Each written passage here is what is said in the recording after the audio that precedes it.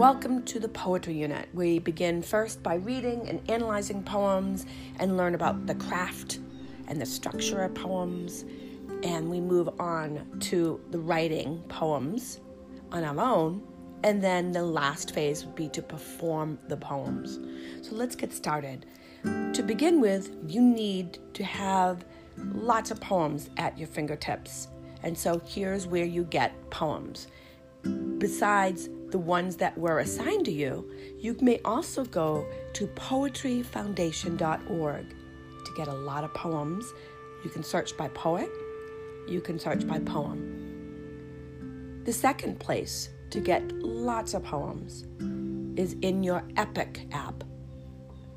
Your Epic app has already been loaded with all kinds of poems and poetry books just for you. Your third option would be to search for poetry in Sora. You can search using the filter tool, and you can find poetry there. Your fourth one is Common Lit. You can find poetry in Common Lit. You can find poetry in Actively Learn without being assigned the poem. And of course, Newsela has information about poets as well. All right, and under the ELA tab.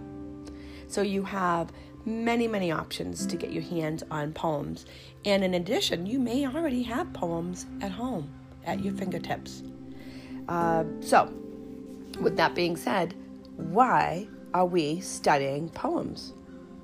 Poems are an expression of the deepest human emotions possible. It's a way for writers to connect to the world. It's a way for writers just to find the exact right word. So if you are thinking, how do I get better at writing? Poetry is a perfect place for you to get to be a great writer, because poets don't just throw words on a page and slam them and then close it shut. Poems require a lot more treasure hunting than that. So finding just the right word takes time and energy, and the more you do that, the better writer you become. Now, there is a quote by, I'm sure you know, Jay-Z. Jay-Z's a rapper, and I know you know that. And Jay-Z wrote a book that is not appropriate for you called, I wonder if you can hear that pileated woodpecker in the background. Maybe I'll write a poem about him. Jay-Z wrote a book called Decoded. And he wrote in that book this quote that I find so incredibly interesting. A poet's mission is to make words do more work than they normally do. So if you hear that drumming in the background, I wonder if that pileated woodpecker is working hard to get those ants in the tree, just like a poet has to work hard to get the right word.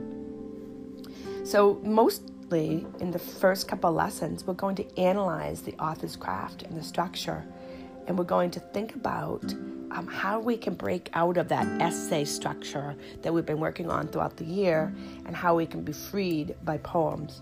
Now, poems are not only meant to be savored and thought. It's like a puzzle to me.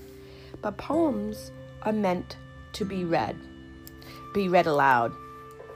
So I want you to think about what poems do. Poems are really about life and things that people really enjoy and connect with.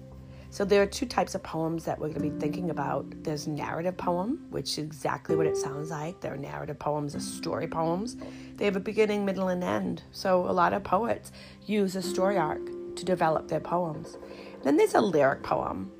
And that lyric poem is just what it sounds like. Think about the sound lyric. A lyric means song. So when you think about lyrics to a song, it's usually a first-person perspective. So that's what a lyric poem is. So what we're going to do now is we're going to stop thinking about why we're going to be analyzing poetry.